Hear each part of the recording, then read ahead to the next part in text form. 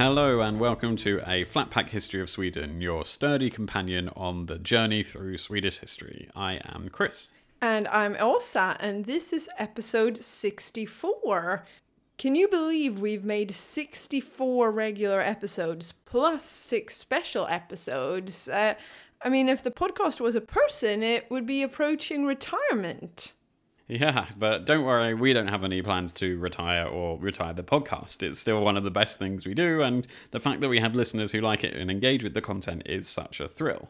It really is. It can sound very glib and kind of over the top when podcasters keep thanking their listeners, but it is really great that there are so many of you out there that listen and enjoy what Chris and I enjoy making so much. A special hello to everyone if you're a new listener and just dipping your feet into the pool of Swedish history, or you've been around for a while. Yes, and that pool, to be honest, has been a bit of a cesspool recently, at least in terms of its politics. As we're journeying on through the 1300s, we've covered a lot of political scheming and royal fighting and noblemen who are of less than noble character, so to speak, and there's no doubt more of that kind of stuff to come. But before we can continue to swim in this pool of Swedish history, we're going to need to do something different for today's episode. A few weeks ago we got an email from our listener Mark, which we mentioned when he sent it in. He suggested that we should do a recap episode to summarise everything we've talked about so far, and we thought this sounded like a great idea. We've covered a huge amount of ground already, and so pausing to reflect on how Sweden got to where it is in our narrative, now we've reached the latter half of the 14th century, is probably pretty useful. I realised as I was reading through old scripts to prepare for this episode that I had forgotten some of the things that we talked about, and it was really fun to go back and see that, oh yeah, that happened, that was interesting, sort of thing. Yeah, there was so much really good stuff that we got to talk about so long ago now, some of it over 2 years ago. But before we get going with the recap, we're not going to forget the Swedish phrase of the week, and this phrase is tala I nattmössan, and that means talk in the nightcap, which makes no sense whatsoever. Like talk into it like a phone, or... Yeah, this is one of those phrases that has no real logic to it. First of all, when we say nightcap, we don't mean that in its figurative sense, like meaning a little drink that you have before bed. We mean a literal nightcap or hat, like one of those white frilly things that people used to wear to bed in the 1800s. And before that as well, I suppose. Tala I nattmössan, or to talk in the nightcap, means to talk nonsense. Like you could say, oh, there's that politician on the news again, talking in the nightcap like they know what life is like for ordinary people. When I looked this phrase up on the Nordic History Museum's webpage, where they have a great kind of dictionary of old Swedish phrases, it said that the phrase most likely derives from how people maybe speak less coherently when they're tired or when they've just woken up, or maybe even talking in their sleep. In either case, it'd be when they were wearing their nightcap, they'd be speaking sort of less coherently, and that has developed into meaning to talk nonsense. A bit like how your brother would wake up and start giving people orders around the house, like, second platoon, take the ridge over there, when he was in the military, literally giving people, your mum and you, orders. Yes, my brother talks in his sleep, or used to at least. I don't share sleeping quarters with him that often anymore. But yeah, he talked in his sleep. He didn't wear a cap though, or a hat, so he didn't talk in a literal nightcap. But he is, well, yeah, a sort of halfway usage of this phrase. Yeah. When he was asleep, he was talking rubbish. So yeah. But we're not going to be talking rubbish or talking about nightcaps here in the recap episode, because we're going to go all the way back to episode 1, where there definitely weren't any nightcaps around. So shall we start then? Yes, and we're going to go through this fairly quickly, looking at the main highlights or most important points of the episodes. We're not going to go into detail on each and every one. And going all the way back to the first episode, I remember that we talked a bit about when the history of Sweden begins, which is almost a philosophical question.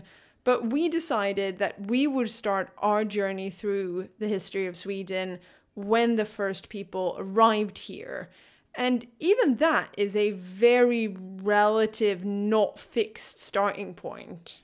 Yeah, very much so, and that's because there's some indications that there were inhabitants in what is nowadays Sweden before the last ice age, but the real settlement began as that ice started retreating around 11,000 BCE, so 13,000 odd years ago.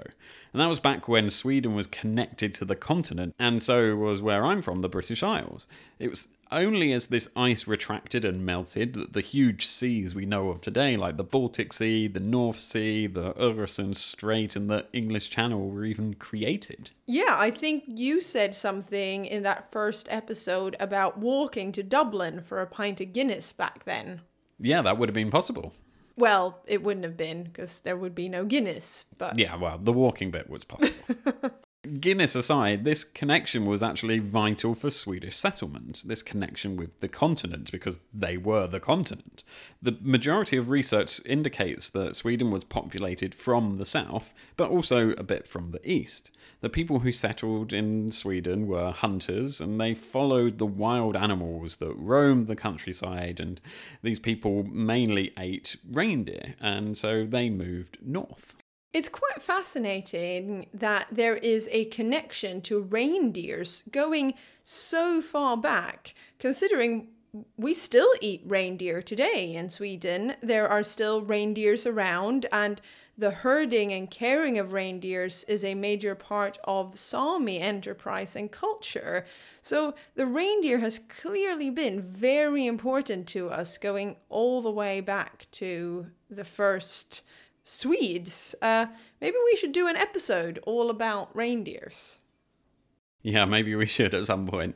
And as Sweden was predominantly settled from the south going north, and considering that when the first people arrived in Sweden, large parts of the north of the country were still covered in ice, it's not surprising that it's in the south of the country that we find the earliest archaeological remains of human settlements. And this is in places like Simrishamn and in Argeröd in Skåne. I must say, as a Skåning myself, I'm very pleased that the first Swedes were also Skåningar. But there weren't many of them. As we enter the period of the Stone Age known as the Mesolithic period, so between roughly 8,000 BCE and 5,000 BCE, well, the population of Sweden was estimated to be about 10 to 25,000 people. And like we said in all of those episodes, but it's worth saying again now, we're just picking these areas that we're talking about because they're part of modern day Sweden, not that these people 8,000 years ago were calling it Sweden. That's still a long way to come. But yeah, the population of this blob that isn't Sweden yet is roughly the size of a small town today. But that figure would grow, of course, and until we eventually hit 1 million people by the start of the 1300s, that was before the Black Death arrived. But before we get that far in the future, do you remember who we met, that very special person, in episode 1?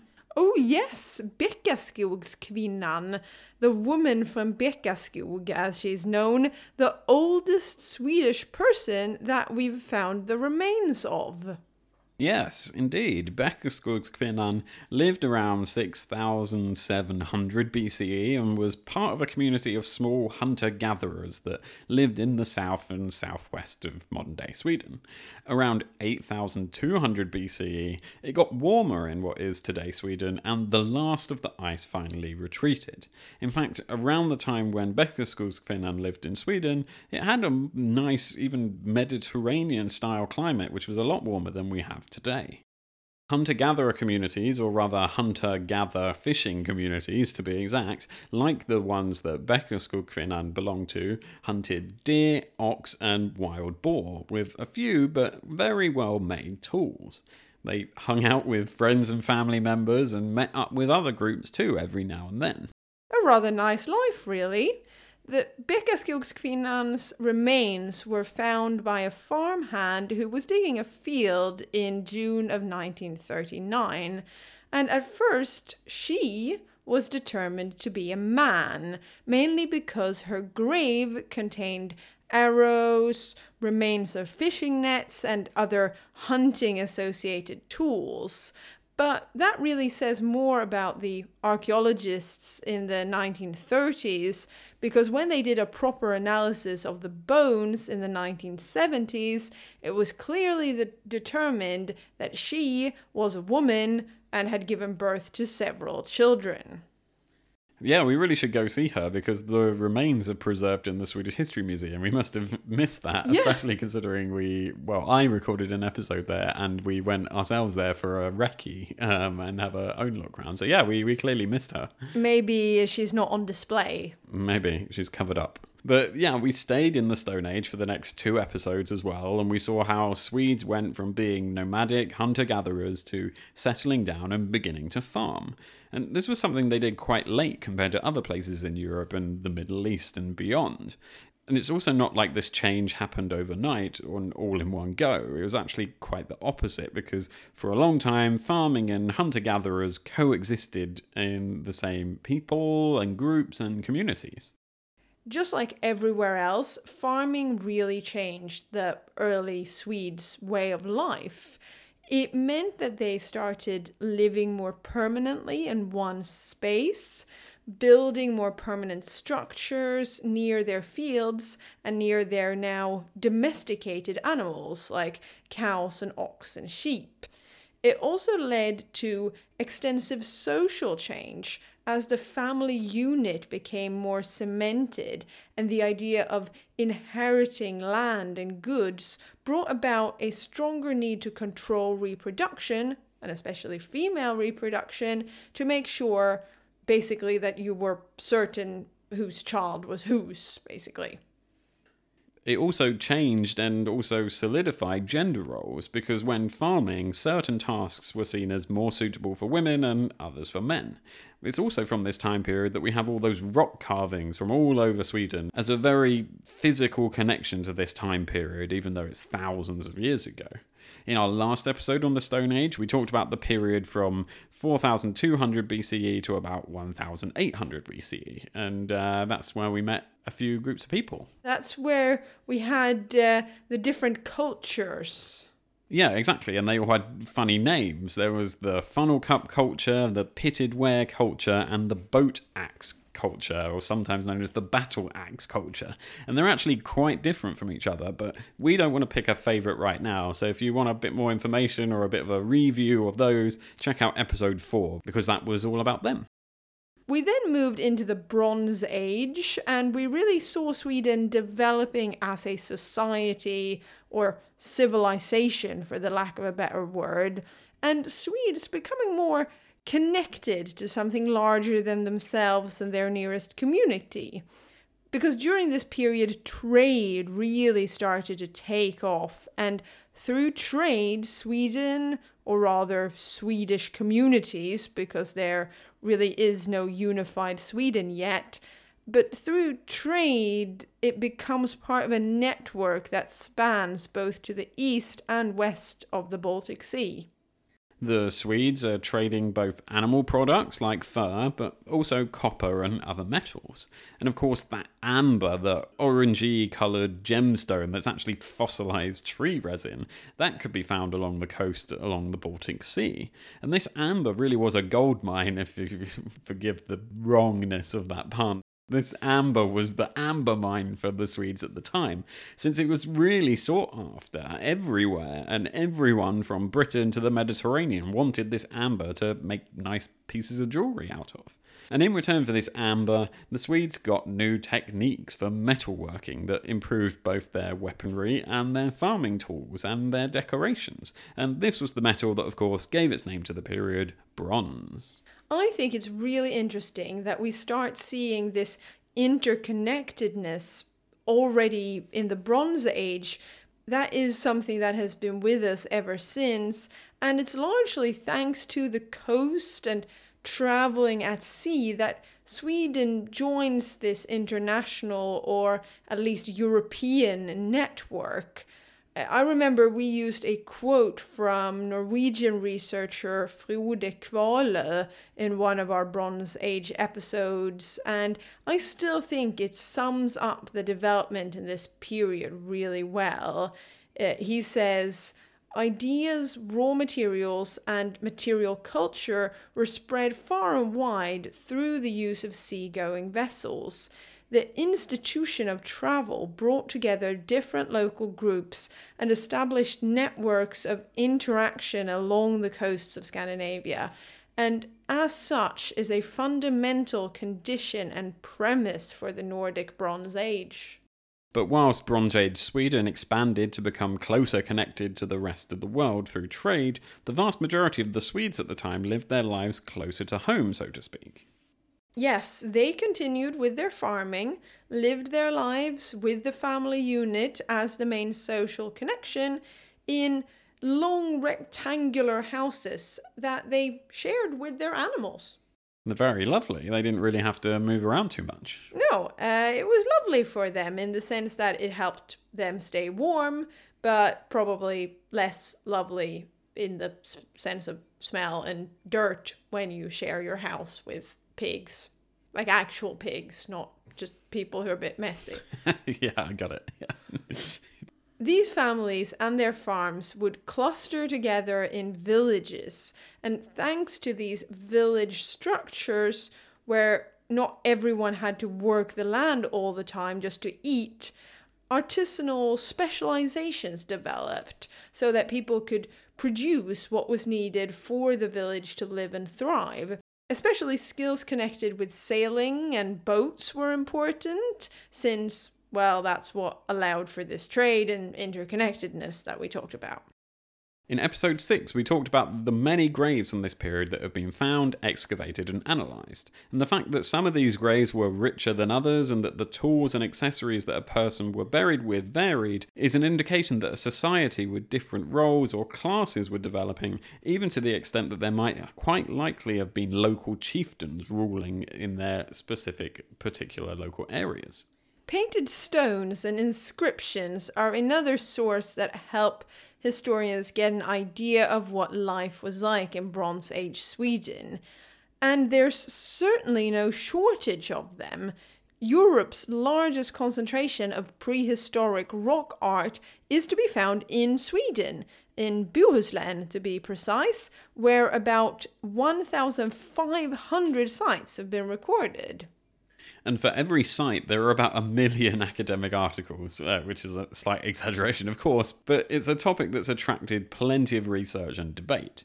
Basically, it concludes that the imagery may be secular images of everyday life, such as farming, hunting, and maritime trade, or it might be sacred, as they sometimes include classical religious motifs, including the sun, ships, and what might be gods of the hunt or fertility. So it's a perfect topic for interesting interpretation. It could be anything. Yeah, well, within these two very broad, specific areas. Yeah. It could be secular or religious. In episodes 7, 8, and 9, we moved into the Iron Age. So that's 500 BCE to 800 CE, circa. Trade seemed to have dried up a bit, at least in the early part of the period, and Sweden ended up being more in the backwater of Europe. The climate also got colder. Previous generations of historians have argued that the Iron Age was a period that we have fewer sources from and know less about. But as we saw in episode 7, that we called the not so missing Iron Age, that's not really the case anymore, although there are still fewer sources from this period compared to both before and after. Yeah, we're learning more and more each year that passes. And the Swedes of the time most likely learnt about the metal that gives the period its name from abroad, and perhaps from contact with Celtic communities.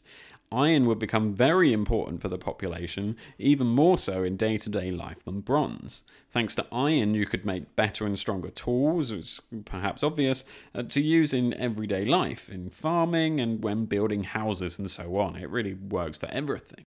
When analysing habitation patterns, historians have seen that as it got colder and generally harsher, more people moved inland to new areas, and they also began farming more independently rather than in larger village communities, thanks to these new and improved tools that the iron brought with it.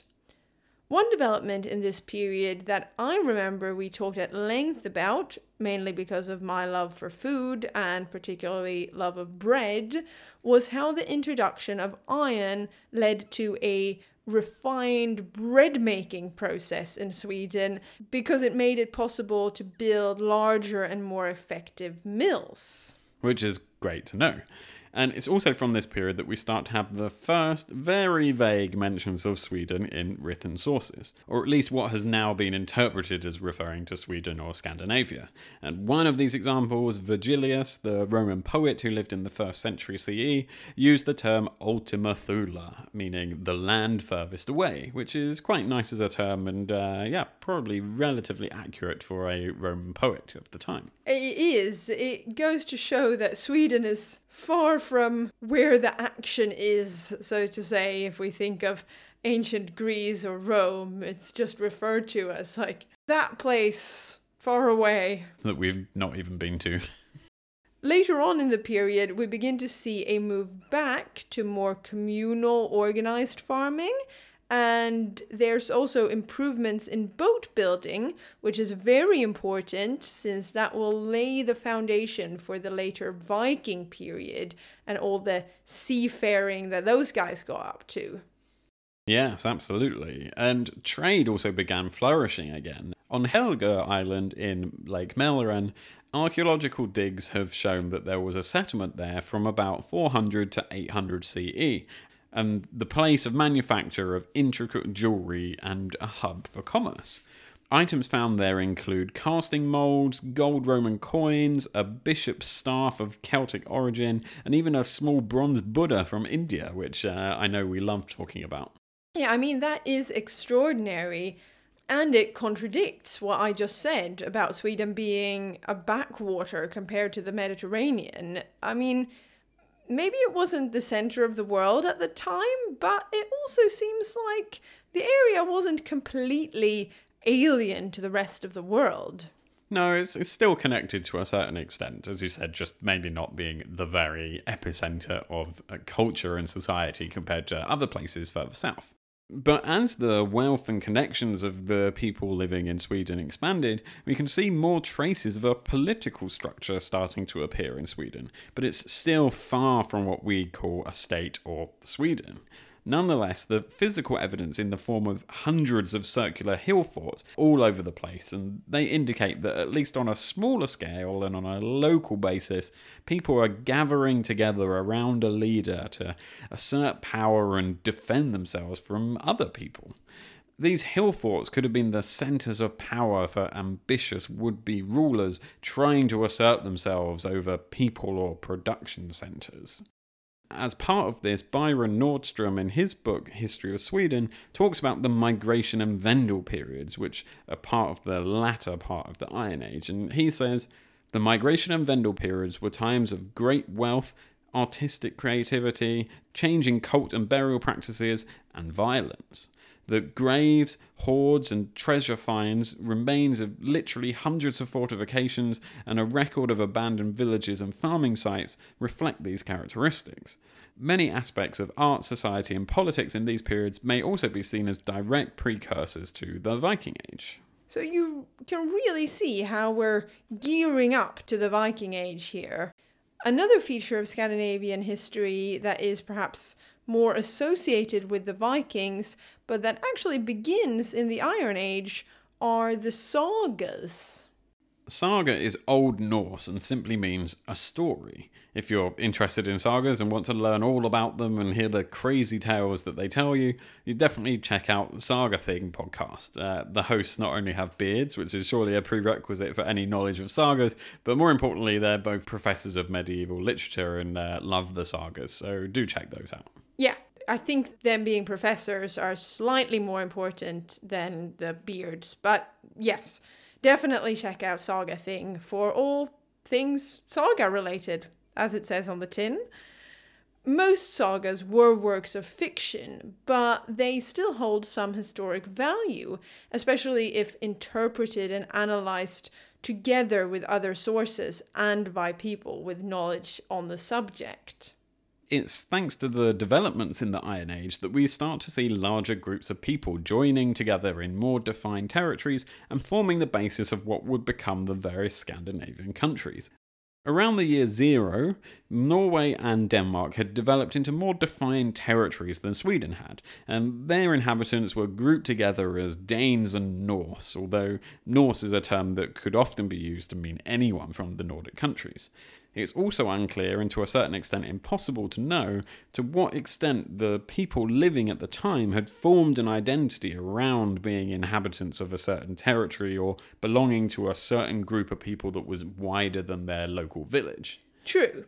Denmark and Norway were definitely ahead of us when it came to unifying and solidifying as entities, even though it's important to remember that they were far from the nation states of today. At the turn of the millennium, Sweden was still a mix of local chiefdoms and groups of people. Until recently, it was an accepted historical fact to talk about 3 main groups of people inhabiting Sweden around this time: Svear, Götar, and Guter, or in English, Svear, Geats, and Goths. These Goths were said to live on the island of Gotland, hence the name. The Svear lived in eastern Sweden around Lake Mälaren, and the Götar in the west, or more around the Lake Vänern area. But it's highly debated whether they were indeed defined separate people, or if they were unified within each territory. What can be seen, and what will remain for a long time in Swedish history, is a bit of a distinction between the different areas. Gotland and Goths are naturally a separate entity because, well, it's an island, and as such will have a development that's slightly different from the mainland. There is also a tendency for the area around Mälaren, Svealand, to be more closely connected, and the same with Götaland further to the south and west. But again, that could be more to do with the geographical proximity than it being populated by different groups or tribes, as was previously believed. Yeah, the main point here is that Sweden was still far from a unified territory and political entity. And that's also because, let's not forget, the north of the country was still populated basically exclusively by the Sami, an indigenous people with a unique history and historical development of their own. You're right, and it's still on our list of things to do to make a special episode or episodes on Sami history, by the way. We've not forgotten about that. No, we definitely haven't. As we continue through time, we moved into double-digit episode numbers as well. And that was when we moved into the time period that Sweden is perhaps most famous for, the Viking Age. Ah, yes, the Vikings. We spent 11 episodes from episode 10 to 21 covering the years 800 to 1100 CE, which is the period of the early Middle Ages that we call the Viking Age. And I remember our listenership spiked. There are clearly a lot of people out there who want to listen to podcasts about Vikings. Yes, and there's no doubt people found us specifically thanks to the Vikings and perhaps stuck around, so let us know if you were one of those. And another thing that also spiked was our reading list, because this is naturally a very well-researched and written about period. Indeed, there are still a few shelves in one of our bookshelves that is just full of books about Vikings. I remember starting off in episode 10 with doing some myth busting, including that the Vikings never wore those horned helmets. That is something that comes from a German opera in the 1800s. And now, the Vikings wouldn't have been the Vikings without their boats, and that's what enabled them to travel and trade and invade to the extent that they did. Their boats were long, narrow, and shallow, so that was two rhymes in a row there, and hence why they're called longboats. This long and narrow shape was very important for travelling down rivers, which was particularly important for those Vikings who headed east. Some boats can even be dragged and sometimes carried between rivers, and whilst it's not open at the moment, if you're in Oslo in about 3 or 4 years' time, you should head to the Viking Ship Museum to see some of the world's best preserved ships from this time, if it survives. There's been a lot of controversy about the Norwegian government taking away the funding, and lots of angry archaeologists and history enthusiasts online and all around the world, so fingers crossed they will actually survive. But they've survived until 2022. Whether or not the Norwegian government lets them survive any longer is kind of up to them, but fingers crossed at least. With the help of their longboats, the Vikings traded and invaded, a practice that seemed to go hand in hand, as is illustrated by this nice quote from historian Soren Michael Sindbæk. The Viking Age is renowned as an era when trade and war went happily together, raids being, so to speak, a continuation of trade by other means. I think it's important to remember, especially when we have a tendency to think that Vikings were quite cool and that Swedish football fans dress up like them today, that they weren't necessarily very nice or very cool to the people that they met. No, the Vikings trade by other means, i.e. their raiding and fighting, that was violent and indiscriminate towards the people they met. As the monks in Lindisfarne Abbey on the English East Coast famously wrote when they were invaded in June 793, they wrote this on the abbey's wall: "From the fury of the Northmen deliver us, O Lord." So that's clearly written by someone who isn't going, "Yay, the Vikings are coming!" Yeah, I can buy cheap things. But the Viking period wasn't always about trading or raiding. In fact, historians believe that being a Viking was much more of a seasonal job, something you did for a bit, going a Viking, when your local chieftain wanted to get a raiding or trading party together. But when you weren't doing that, you were back on your farm and doing handicraft and doing the general day-to-day life of rural people back then.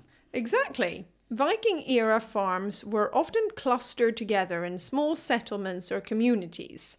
On these farms, they grew vegetables, barley and rye, and to a smaller extent, wheat. The Vikings also kept livestock, cows, ox, goats, sheep, and pigs. Horses were less common and mainly used for pulling carts and not so much for riding. The Viking period saw the introduction of a practice when it comes to keeping livestock that's remained in Sweden for many hundreds of years. It's called fäboddrift, and it's when animals are herded to an upland area in summer and then a lowland area in winter to get better feed. And just like their boats, some of the Vikings' houses were long and called long houses. Many of them were constructed using a technique called stave construction. That's when wooden slats are driven into the ground to form a continuous wall, and then a buttress is placed on top of that, and then you make a thatched roof on top of that with a hole in it for the smoke to come out from. And sometimes these houses had a dugout kind of semi-cellar that was used for storage too. And in Norway, there's still a fair few of these stave-constructed houses around, and including some amazing churches, which I've seen quite a few of. So if you're ever in the Norwegian area, go check out a stave church. Thanks to the archaeological finds and thanks to depictions in literature such as the Icelandic sagas, we know a fair bit about what the Vikings looked like, or at least how they dressed. They wore shirts and cloaks, trousers, dresses, shoes and gloves. The sagas also give examples of how textiles and clothes were given as gifts and used in exchange and trade. Even though most Swedes during the Viking Age would have hung out at home, farmed and done crafts and generally lived more local lives, the Vikings are of course famous for what they did when they went abroad. Hugely simplified, you could say that most of the Vikings from Denmark and Norway sailed west, and from Sweden they primarily sailed east. And that's why we talked primarily about Viking journeys in the east in our podcast, and these were interactions with the Rus and their arrival in Constantinople, and less so about their dealings in Britain, Ireland, and over to North America. Again, it's a big simplification, especially because the three Scandinavian kingdoms hadn't necessarily solidified into three separate kingdoms throughout the whole period, but it's an easier way for us to structure what we were talking about. Yes, and so we spent 2 episodes, episodes 14 and 15, looking in particular at the Swedish Vikings who went east and how they eventually developed and mixed with locals until they became the people and the culture known as the Rus. Yes, and we talked about all the different theories behind this, whether or not these Rus were more Viking or more Slavic and all this kind of stuff. And so there's a lot of debate out there, but it's all worth listening to again if you're interested in that sort of thing. These Vikings that headed east got up to some quite cool stuff. They established Sweden's first embassy, they founded Kiev, they were part of the Varangian Guard, they fought in the Rus-Byzantine Wars, and they went on and attacked Constantinople in 860. That was when they used these ships that they set on fire and pushed into the harbor. I mean, that was pretty badass. Speaking of Vikings who exhibited badass behaviour, there was Rurik and Oleg, the first 2 rulers in Kiev, who were descendants of Swedish Vikings. Yes, and then there was Olga, who fought off a rebelling tribe after they had killed her husband and was key in introducing Christianity to the Rus. She was one of the people that you and your brother talked about when you did episode 18 on Viking women biographies. Yeah, that was a great episode, and that was the only episode you haven't featured in, apart from the one where you only appeared in the intro and the outro of the interview with Thomas Neyman recently. So I've been in every episode and you haven't. Yeah, that's very unfortunate. I think I need to do a special episode that you're not in to make up for it. No. Olga's story wasn't the only woman's story that we looked into. Apart from her and the other women we talked about in the biography episode, we also spent episodes 16 and 17 talking about the lives of women in this time period, how they could execute quite a lot of independence, were in charge of running farms, and sometimes had small businesses like sail making. We also looked at what marriage was like in pre-Christianity Sweden, and if and how Viking women participated in raids and wars. A very valuable source when we talked about Viking women was the book Valkyrie, The Women of the Viking World by Dr. Johanna Fredriksdotter, which had just come out when we did those episodes. I think it remains one of my favorite source material books so far. Yeah, that, the Adam of Bremen, and the life of Ansgar most especially. Yeah, I remember in The Life of Ansgar, it would just say something like, "For more information, go speak to Father Dittmar." And you were like, "But Father Dittmar has been dead for 1,000 years." Yeah, so that's why Dr. Fredriksdottir's book was much more accessible in many ways. She's at least still alive, and we tweeted her about it a few times and stuff, so she was very nice too. But speaking of the life of Ansgar, of course he's still one of my favourite characters, at least, in the whole history that we've covered so far. And we talked about him in his very own episode, episode 12, which was all about how he brought Christianity to Sweden and being one of the first people to do that. But we also saw how Christianity didn't really take a hold right away, and how it sort of established itself briefly, only to die down for a bit and then re-emerge a couple of times for a few hundred years or so. It also didn't take hold equally over the country, with some areas adopting the new religion faster than others. Well, the Vikings already had a religion, the Norse religion, which we covered in episode 19, and they didn't just feel like giving that up, The Norse religion has Thor and Odin and lots of fascinating things. All the other Marvel characters. Or whatever. I don't know, is it DC or Marvel? I don't know. Couldn't care less. But sorry, listeners who care a lot about these things. More importantly, Norse mythology has Åsa. Yeah. Which is where my name comes from. The Catholic Church, and especially the diocese down in Bremen that was in charge of Scandinavia, they had to send several people whose name ended in Bert to Sweden before Christianity had established itself. It took many Berts. Yeah, Erin Burt, Irma Burt. Bertie Burt. Bertie Burt. Yeah, they were great. And this was also a time where you imagined seeing a play with Ansgar at school, and no one else has remembered this play. Yes, well, actually, a bit of a development on that, since I talked to my aunt about it, and she seems to remember it too, from an educational type play that was put on in schools. Is this the aunt that's also biased because she works in the Church of Sweden? I don't think the Church of Sweden today, do a lot of kind of Ansgar PR. Well, he's literally the sort of numero uno, the first priest in Sweden.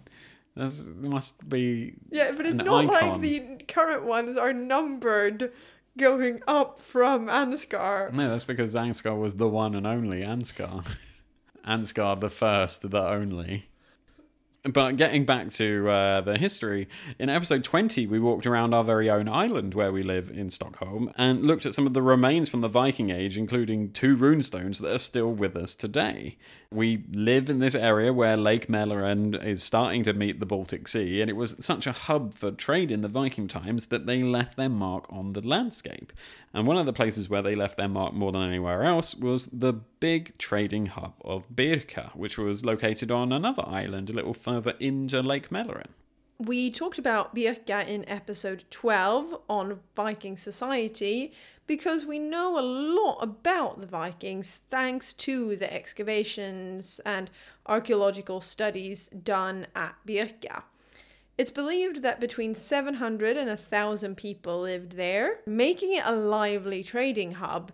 It was defended by hill forts, and there are several graves around there. The people there traded raw materials that came from the Swedish hinterlands, and there was also a substantial textile production and trade. And of course, the Vikings traded people. Yes, the thralls and other types of Viking slaves. When we think of the slave trade in general in history, we tend to think of the 16 and 1700s and around that sort of time, which we will cover in the future and see how Sweden got involved in all of that. But it's important to remember that there was still a vibrant slave trade in the Viking era as well. Sometimes thralls were prisoners of war that the Vikings took back with them and made them work in their farms and in their lands, or they could be the prize of plunder or just people they bought from other people. Either way, they're an important part of the Viking economy. While a master could decide to set a thrall free, we don't know how often that happened. The system endured until King Magnus's new law in 1335, but by then a more capitalist system had largely taken hold anyway, and it meant that it was more profitable to hire laborers and only pay them when they were needed, as opposed to keeping thralls that you needed to feed and clothe all the time. So that was pretty much already in place. That's a very good point. And on that note, we should probably start rounding off this episode, as there's been a lot to recap, and I think next time we can keep all of the political shenanigans into one episode, so we can sort of do a speed run through those 20 episodes or so, from the very first king up to our current king, so to speak. Yeah, I mean, you forget how much we've actually covered. Definitely, it's been great fun to go back and remind ourselves of some of the things that we've forgotten, and hopefully you've enjoyed it too. We will continue the fun in 2 weeks' time and recap the rest of the episodes. But for now, it's goodbye to the Vikings and goodbye from us. Until that next episode, don't forget to check us out on social media. We're at Flatpack Sweden on Twitter, and just search a Flatpack History of Sweden on Facebook. You can email us on flatpackhistorysweden@gmail.com and visit our website, aflatpackhistoryofsweden.com. If you're enjoying the podcast, please leave a review on whatever platform you're listening to us on. And until next time, take care. Goodbye from me. Hej då!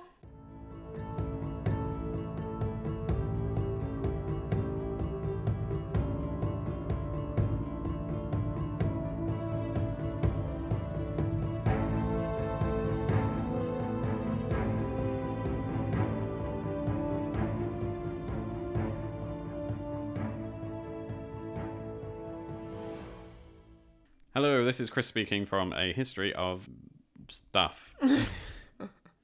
Yes, the History of Stuff podcast. That is what we make.